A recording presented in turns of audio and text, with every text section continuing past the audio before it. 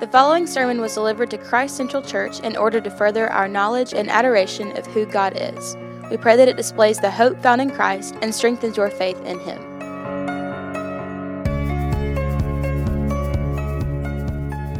Have you ever met someone great, someone renowned, and wonder and ask yourself, how did they become who they are? You can read about people like Michael Phelps and all the achievements that he's accomplished, and then you actually start to look at his routine and his diet and his exercise regimen, and you realize that this person is completely dedicated and sold out to what he does. 12,000 calories a day, 3 to 6 hours in the pool every day, not to mention the fact that he's in the gym and make sure he gets at least 8 hours of sleep a night. Like, this guy's disciplined. He has put in work to become great. If I find an author or meet a Christian leader that I really like, the first thing I do is I look up their education. Where did they go to school? Who trained them? Where did they go to church? Because I think that if I understand the path that they took to get to this great place, maybe I can practice some of that myself, and I could be able to teach like they teach, to equip as well as they equip, or to write as well as they write. When you think about great people and you think about the Bible and you put these two things together, one of the names that is always going to pop up, at least top 5 for anybody you ask, is going to be Moses. But we saw last week, he's not always cracked up to be in the beginning, right? How did he become so renowned? How did he become great? And I'll just go ahead and tell you, this is not a pathway to your own greatness. We'll see what I mean by great throughout. I just offer that warning. But how did he become so renowned? And the answer is kind of complex. Because you see, last week, we found the people of God in Egypt suffering under the weight of their work, enslaved to the Egyptians, and their male children being murdered in accordance with Pharaoh's edict. So they cried out to God. They groaned, as it says in chapter 2. God hears their groans and he remembers, which means he acts towards fulfilling his covenant promises. And we saw that he was already doing this in the growing number of Hebrews. Despite persecution, they were filling the land, and especially in the way that he preserved one child's life. Moses, the one who was drawn out of the water. But like I said, we also found out that Moses is a little rough around the edges, and cut him some slack. He's really a mixed bag of emotions. Am I Egyptian? Am I Hebrew? I'm raised in Pharaoh's household, but I come from the people that are out there in hard labor. And one day he goes out and he sees the suffering of his people, and he thinks that he knows what to do. So he kills an Egyptian taskmaster, and it gets him nowhere. He has to run for his life, and outside of town, he gets into another predicament, ends up rescuing the Midian's priest's daughters from somewhat less than chivalrous shepherds, and in return, he wins Zipporah's hand in marriage. Him and Zipporah have a son named Gershom, which means sojourner, because this is where we leave off with Moses. He feels like he's a sojourner in a foreign land. And what we get here is a picture of exactly what the chapter ends with. God is not blind. He sees what's going on and knows how to save his people. He is fully aware of the situation, and he is sovereignly orchestrating Moses' life to rescue his people from their slavery. So God is ready, but Moses isn't quite ready. He has some work to do. And in fact, when we find him today, he's hard at work. It's a different kind of job than what he probably imagined for himself growing up. Moses has quite the riches to rags story here, right? From Pharaoh's household to where we find him today. And it's funny because this work could actually be some foreshadowing to what God will do with him in the end. See, he has a flock in the wilderness near the mountain of God. Does that sound familiar? He will end up doing the same thing, but in a completely different way once God calls him. So God calls, but he's not ready.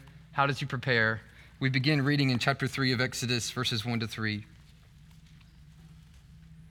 Now Moses was keeping the flock of his father-in-law, Jethro, the priest of Midian, and he led his flock to the west side of the wilderness and came to Horeb, the mountain of God.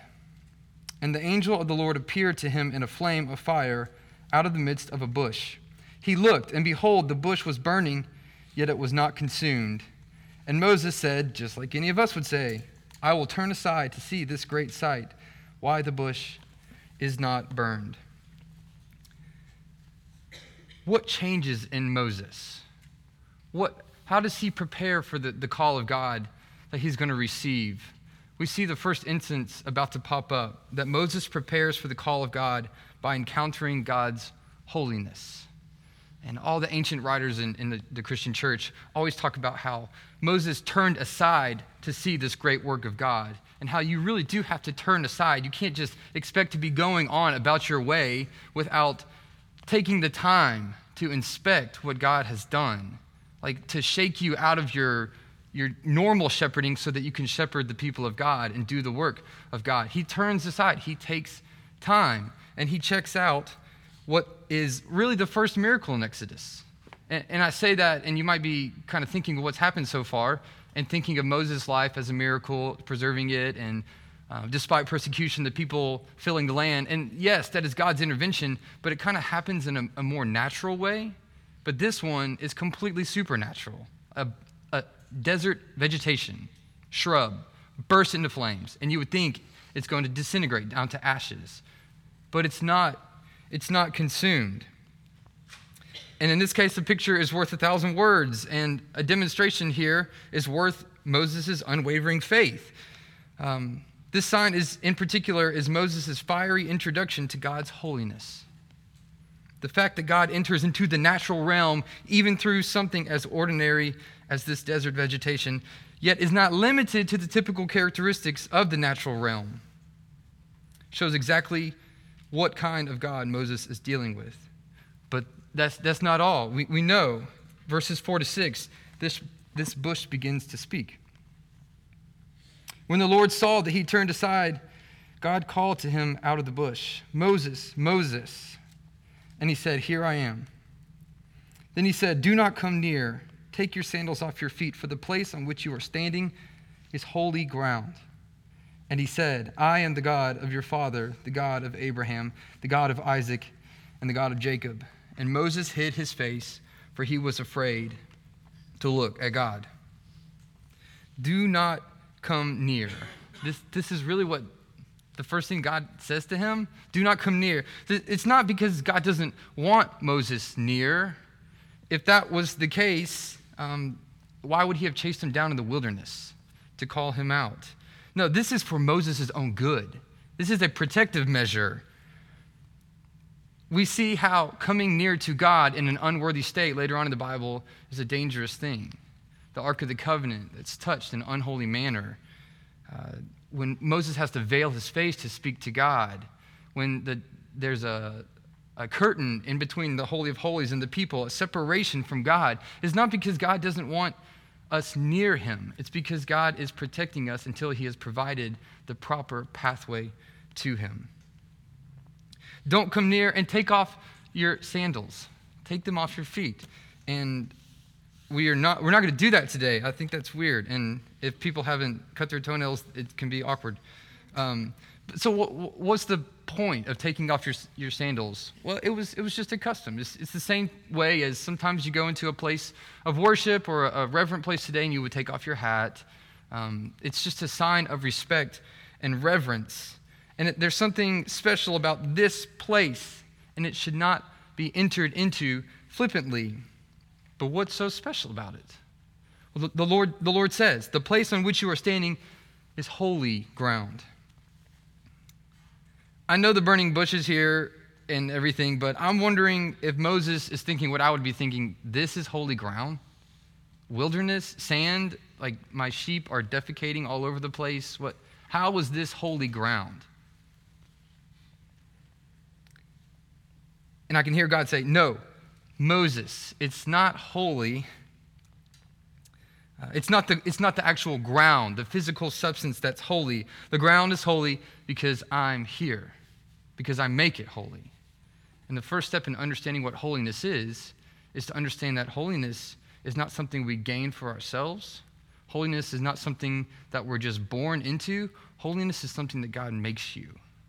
It's a work of God in your life. And depending on your translation of the Bible, it's interesting. This is either the first or second time we ever see the word holy appear in Scripture. If you look in Genesis 2, the very beginning, God finished his creation, and on the seventh day, he rests. And it says, when he rested, he blessed it, and he made it holy, or sanctified it. That's the verbal form of holy. Here is the first use of the word holy as an adjective, holy ground, in describing it. But what's the commonality here? Something is made holy when it is set apart for God and his purposes. Something is holy because it has been set apart specifically for God and his purposes. In this case, it is holy ground because it has been set apart for God's purposes to meet with Moses. But in both cases, God is the one who makes it holy. I think just quickly, 1 Corinthians, we just started. We just ended. How did the book start? It was written to those sanctified in Christ Jesus, right? The saints sanctified in Christ Jesus. And that word sanctified is the same word, to be made holy. The saints are those who have been made holy. How? In Christ Jesus. Holiness is not a work you do to yourself. It is a work of God in your life. Moses' response to this holy revelation, this theophany of God, he's afraid. He's afraid to look at God. I remember in college, I went to a church that was singing this song, I think by the band Jesus Culture, and it was called Show Me Your Glory. And you might remember, it was very popular. And all these people around are asking God to reveal his glory to them. And I'm further along now, but I'm still not very far along in my biblical knowledge. But I just understood the glory of God to be something very intimidating and something very fearful. And I remember listening to all these people saying, show me your glory. And I was saying, like, I'm not so sure. I'm not so sure I want that. Like, not that I don't want you, God, but I just don't. If you really do show us your glory, like, I'm done. I'm completely done for. When Moses realizes who he is speaking with, he hides his face. He's starting to get it. He's starting to know God as holy. And the first reaction should be that of fear and reverential awe. This is the first step in preparing for the call of God in his life, is encountering God's holiness. But it doesn't stop there. Let's read 7-12. Then the Lord said, I surely have seen the affliction of my people who are in Egypt, and have heard their cry because of their taskmasters. I know their sufferings, and I have come down to deliver them out of the hand of the Egyptians, and to bring them up out of that land to a good and broad land, a land flowing with milk and honey, to the place of the Canaanites, the Hittites, the Amorites, the Perizzites, the Hivites, and the Jebusites. And now, behold, the cry of the people of Israel has come to me, and I have also seen the oppression with which the Egyptians oppress them. Come, I will send you to Pharaoh, that you may bring my people, the children of Israel, out of Egypt. But Moses said to God, who am I that I should go to Pharaoh and bring the children of Israel out of Egypt? He said, but I will be with you, and this shall be the sign for you that I have sent you. When you have brought the people out of Egypt, you shall serve God on this mountain. So the first step was encountering God's holiness. The second step to Moses' preparation for this call is understanding God's presence. God tells him, I have seen, I have heard. And in Moses' mind, God probably hasn't been around, or at least not very active. And God is letting Moses know that he's been there. He actually has seen. He actually has heard. That's the reason why he's talking to Moses. That's the reason why Moses' life was preserved. The plan that God has is well underway, and it includes Moses going to Pharaoh, having him release the Hebrew people from their bondage. But all of a sudden, the call gets really real for Moses when he starts to understand the part that he's going to play. He's going to go to Pharaoh and somehow release the people of God from their bondage. And what's his first response? The famous response of Moses, the famous response of most people who get called by God. Who am I? Who am I? I mean, I think of Isaiah, like, God, I'm a man of unclean lips. Like, how could I do what you're calling me to do? Moses doesn't actually need God to remind him of who he is. He knows who he is. This response comes from the fact that he knows who he is, right? Who am I? It's kind of Moses' way of saying, you've got to be kidding me. Me? It's pretty much rhetorical, which is good because God doesn't really answer the question. He doesn't answer the question. What does he say? I'll be with you. Okay. Who am I? Oh, okay. The one that you will be with. That's my new identity. To understand God's presence with me is how I prepare for the call of God on my life, which is so interesting considering the way that most people would answer this question on social media. Someone posts something or tweets something and says, I'm going to do this, and I'm just wrestling with confidence. And what's the number one thing we would always say? And it doesn't come from a bad place. It's just kind of misleading. You're awesome. You could do it. It's going to be great. Like, believe in yourself. Like, don't doubt your abilities. But that's not, Moses obviously needs encouragement, but that's not the encouragement that God gives. The encouragement that God gives is, Moses, I will be with you. Just think about that. Next time you feel God calling you to do something and you need reassurance, don't look for it in platitudes of your achievements or your abilities or whatever it might be. Ask to be reminded of God's promises to be with you. That's what ultimately prepares us. Think of our benediction we read every week. Matthew 28:20, I am with you always to the end of the age. I have all authority and power. Apart from me, you can do nothing. Sounds a lot different than what we would tell most of our friends needing encouragement. Acts 1:8, you will receive power. How? Through the presence of the Spirit that I will send to you. Don't try to be my witnesses. Don't try to fulfill my mission without my presence. Moses prepares for the call of God by understanding God's presence. I don't know if the last part strikes anybody else as funny. And this shall be a sign for you that I have sent you. When you have brought the people out of Egypt, you shall serve God on this mountain. Now, I'll admit the grammar here is kind of confusing, and people are kind of torn on what the sign is. This will be a sign for you. What is it? Is this sign the burning bush, the fact that we're talking, or is the clause that follows it the sign, the fact that when they come out of Egypt, they will serve God on the mountain? It is kind of confusing. But part of me thinks if, as your Bible reads naturally, if the sign is the fact that they will come out and serve God on the mountain, what kind of encouragement is this to Moses?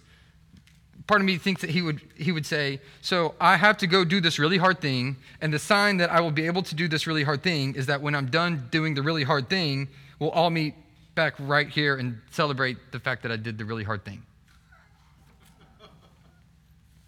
Okay, cool, got it. This is something that some people call a fulfillment sign. Some signs produce faith. We'll see that later on. Other signs encourage or require faith. That's the case here. It's not immediate proof that Moses will be successful. It's proof that God has thought it through even up to this point, what will happen when they escape Egypt. But it's the main point. It's a prophetic sign that God speaks to Moses beforehand so that when it is fulfilled, like it is, if you read Exodus 19, Moses' faith in God will be strengthened, even to the point that will last 40 years in the wilderness. He understands God's presence with him. Let's continue. Verse 13 to 14. Then Moses said to God, if I come to the people of Israel and say to them, the God of your fathers has sent me to you, and they ask me, what is his name? What shall I say to them? God said to Moses, I am who I am. And he said, say this to the people of Israel, I am has sent me to you. You could do a 10-week sermon series on what this means. We're not. In the context of the story, here's what I feel like what's going on.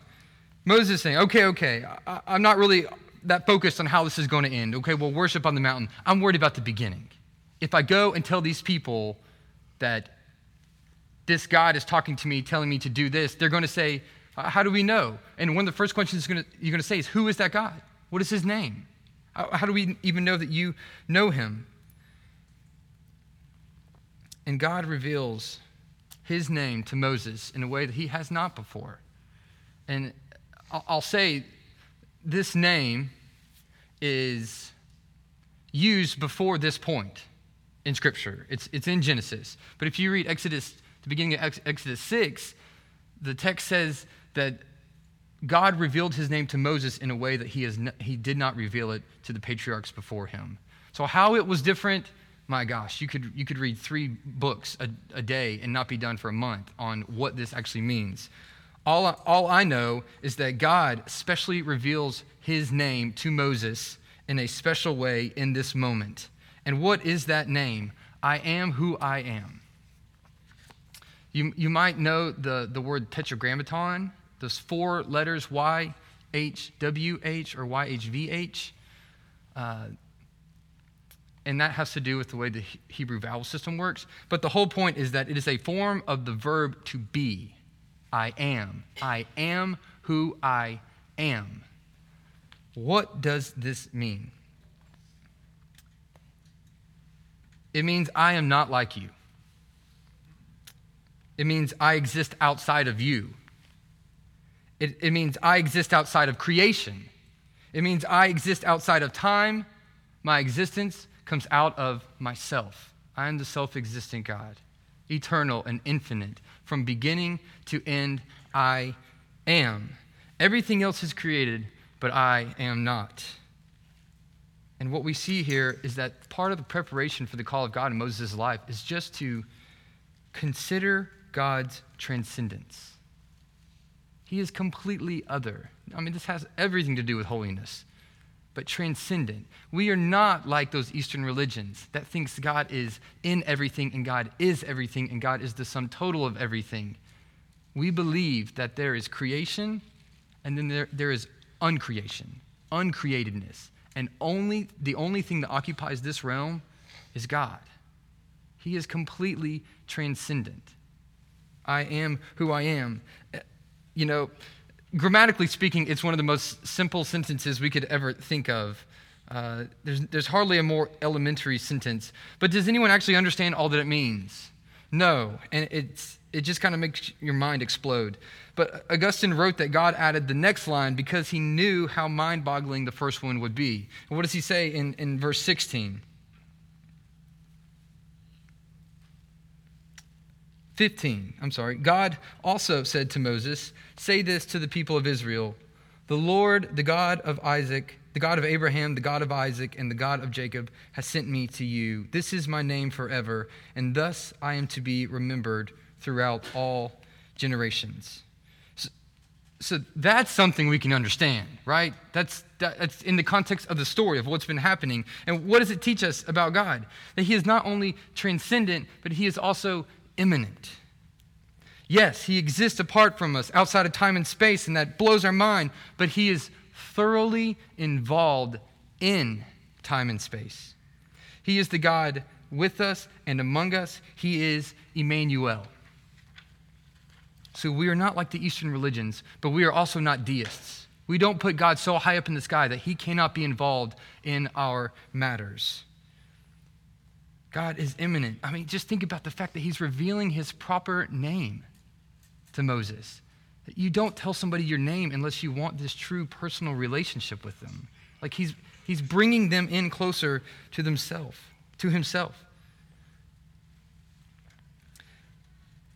And just one little quick aside on the name of God. Are we supposed to call God Yahweh? Or are we supposed to call him Jesus? Yes.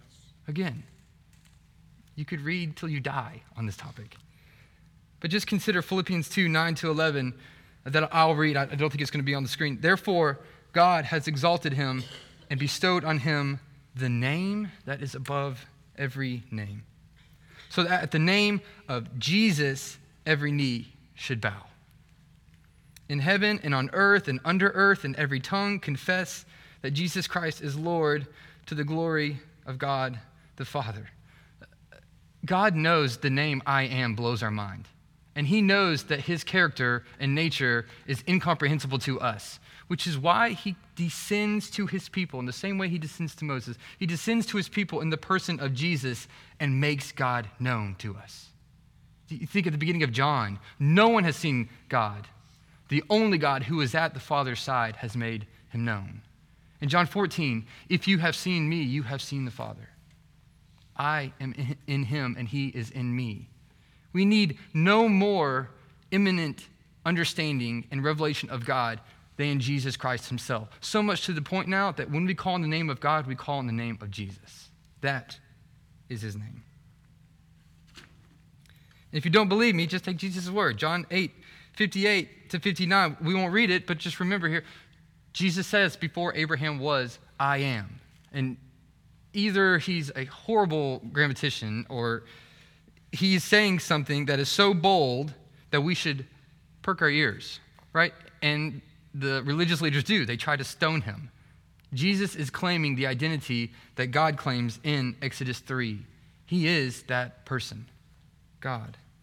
So Moses prepares by considering God's transcendence, how he is high above everything else and unlike any other being in this world. But he also grasps God's immanence, that he's the God who draws near to us and descends to us, most notably in Jesus Christ. So God knows the beginning to end, and he retells in more detail of what will happen. In 16-22, here's the plan. Go and gather the elders of Israel together and say to them, the Lord, the God of your fathers, the God of Abraham, of Isaac, and of Jacob, has appeared to me, saying, I have observed you, what has been done to you in Egypt. And I promise that I will bring you up out of the affliction of Egypt to the land of the Canaanites, the Hittites, the Amorites, the Perizzites, the Hivites, and the Jebusites, a land flowing with milk and honey. And they will listen to your voice, and you and the elders of Israel shall go to the king of Egypt and say to him, the Lord, the God of the Hebrews, has met with us. And now, please let us go a 3 days journey into the wilderness, that we may sacrifice to the Lord our God. But I know that the king of Egypt will not let you go, unless compelled by a mighty hand. So I will stretch out my hand and strike Egypt with all the wonders that I will do in it, and after that he will let you go. And I will give this people favor in the sight of Egyptians. And when you go, you shall not go empty, but each woman shall ask of her neighbor and any woman who lives in her house for silver and gold jewelry and for clothing. You shall put them on your sons and on your daughters, so you shall plunder the Egyptians. So originally God had said to Moses to go to Pharaoh and bring the children out of Israel. Oh, also just a few more minor details here. Pharaoh's going to say no. And I mean, he's really going to say no. And I'll have to handle that. And lastly, you're going to take all the Egyptian stuff before you go. God doesn't say take all stuff. He says plunder them, which is a wartime word. And Moses is really starting to understand what God's calling him to do. This is war. This is spiritual war. And you're going to plunder them. Okay.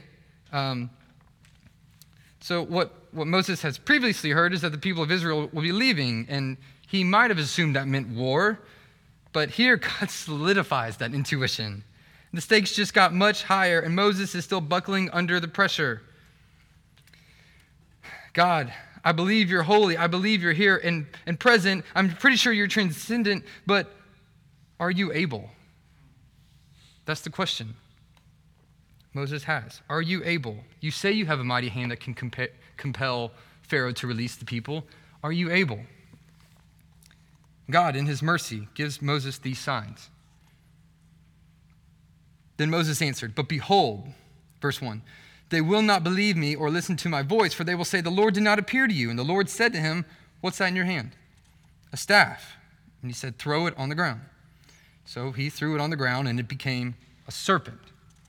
And Moses ran from it. But the Lord said to Moses, put out your hand and catch it by the tail. So he put out his hand and caught it, and it became a staff in his hand, that they may believe that the Lord, the God of their fathers, the God of Abraham, the God of Isaac, and the God of Jacob has appeared to you. Again, the Lord said to him, put your hand inside your cloak. And he put his hand inside his cloak. And when he took it out, behold, his hand was leprous like snow. And God said, put your hand back inside your cloak. He said, gladly. So he put his hand back inside his cloak. And when he took it out, behold, it was restored like the rest of his flesh. If they will not believe you, God said, or listen to the first sign, they may believe the latter sign. If they will not believe even these two signs or listen to your voice, you shall take some water from the Nile and pour it on the dry ground. And the water that you shall take from the Nile will become blood on the dry ground. God mercifully responds and gives these signs. And the first one's actually pretty funny because I see Moses freaking out, and you can't take somebody who's freaking out by surprise, but God does that. It's the same as if your child is crying and you go in the bedroom and he says, Daddy, there's a monster in my closet. And you say, what, in this closet? No, see, there's no one. Ah! I'm just kidding, son, sleep tight. It really didn't do much to help Moses until he says, pick out the snake. And he picks it up, conquers his fear, picks it up, and it turns back into a staff. And put your hand inside your coat. It turns leprous. And I know what leprosy looks like. My kids had impetigo this week. It's hard to get rid of. And God just does it again. It's like a magic trick. But with medicine and with antibacterial cream, my kids still look like they have leprosy. They're not contagious anymore, and they're not even here this morning. So it's hard to get rid of this stuff, but God shows his power by doing this instantly.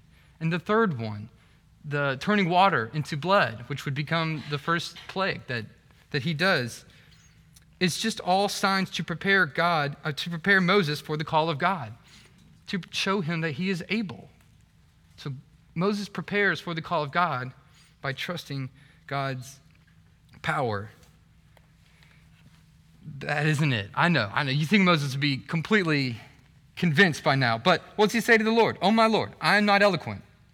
Either in the past or since you have spoken to your servant, I am slow of speech and of tongue. He must have been from Shelby. Then the Lord said to him, who has made man's mouth? Who makes him mute or deaf or seeing or blind? Is it not I, the Lord? Now therefore go, and I will be with your mouth and teach you what you shall speak. But he said, oh my Lord, please send someone else. Then the anger of the Lord was kindled against Moses, and he said, is there not Aaron, your brother, the Levite? I know that he can speak well. Behold, he is coming out to meet you, and when he sees you, he will be glad in his heart. You shall speak to him and put the words in his mouth, and I will be with your mouth and with his mouth, and will teach you both what to do. He shall speak for you to the people, and he shall be your mouth, and you shall be as God to him. And take in your hand this staff with which you shall do these signs. I love this part because Moses is asking for more help. And what does he ask? He asks for somebody who can speak better. And God says, what about your brother Aaron? And okay, what's Aaron's role going to be in this? Is he just, can he have it all? Or what's his role going to be? Oh, well, you're just going to tell him what I say, and then he'll say it. And to me, this is just like you understand, like you think Aaron is going to have an easy job. He has the same job you have. Just communicate what I'm communicating to you. This has nothing to do with your ability, has everything to do with my ability. But why does God do it? I mean, he's a little angry. I mean, it says that. His anger kindled against Moses. Why does he do that? Because he's a gracious God. He's calling Moses to trust in his power, but he's also calling Moses to experience his grace. He doesn't need to do this. He could choose somebody else. But he shows him grace. He shows him grace in the same way he shows all sinners grace. I mean, maybe you feel the call of God in your life to do something, and you're arguing with God, and you're pushing back saying, God, I don't know how to speak well. I'm not very good at persuading anybody. I don't have the accolades or the education. And God should completely consume you. He should. Who do we think we are to talk back to the God of the universe? To break his law, to transgress his covenant.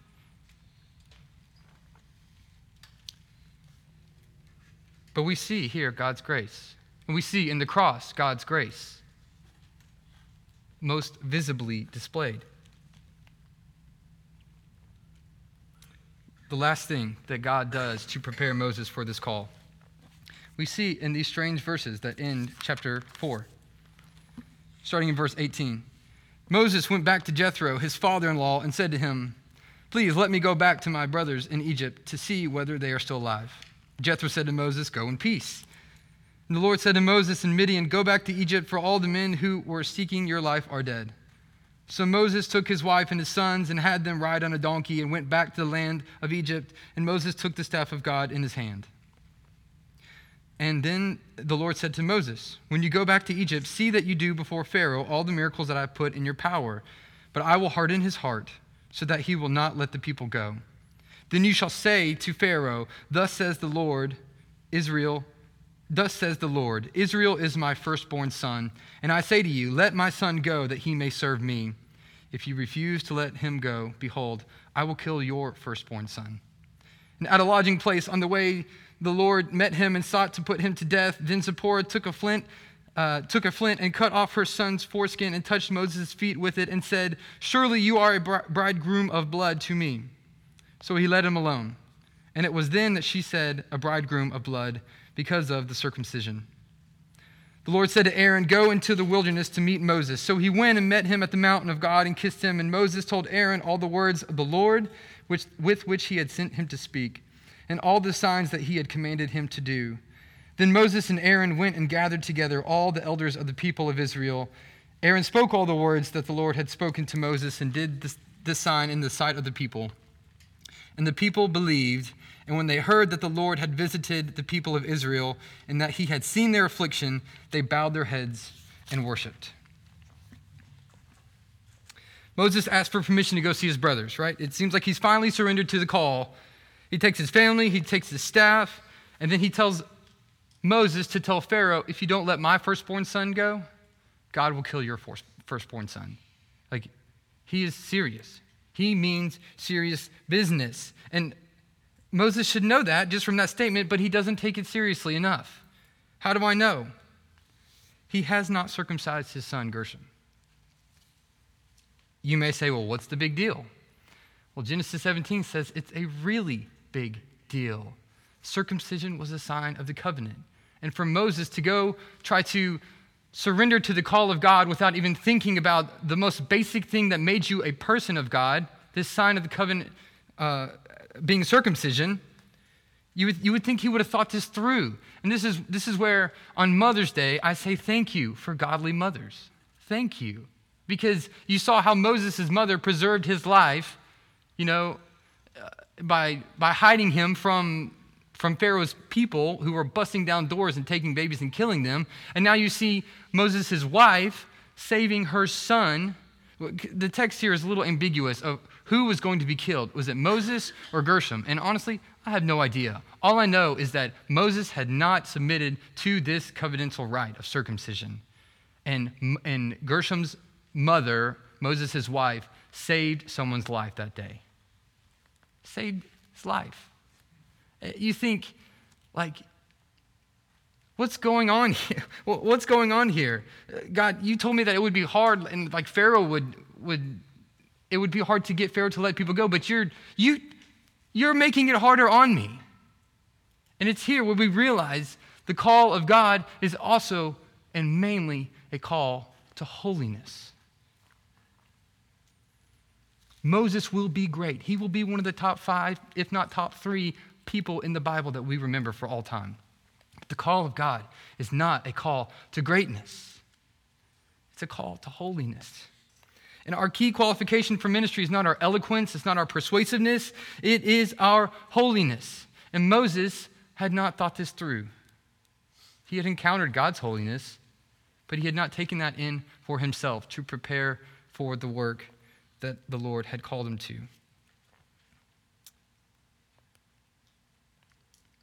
The call of God to the work of God, to fulfill the mission of God, begins and ends with the call of God to know who he is, to encounter his holiness, to understand his presence, to consider his transcendence, to grasp his immanence, and trust his power, right?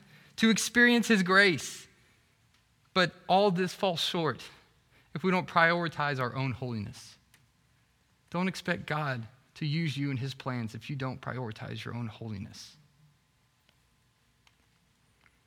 So how does God shape his servants to carry out his call? By making sure his servants know who he is. Do you know who he is this morning? Have you considered and grasped and trusted in all these ways? And at the end of that, have you pursued and prioritized your own holiness? What would that look like in your life? What could God do through you if you did these things? Make sure you know God and make sure God works in you. Thank you for listening to this Christ Central Church sermon series. To find our gathering location and more sermons, visit christcentralchurch.net.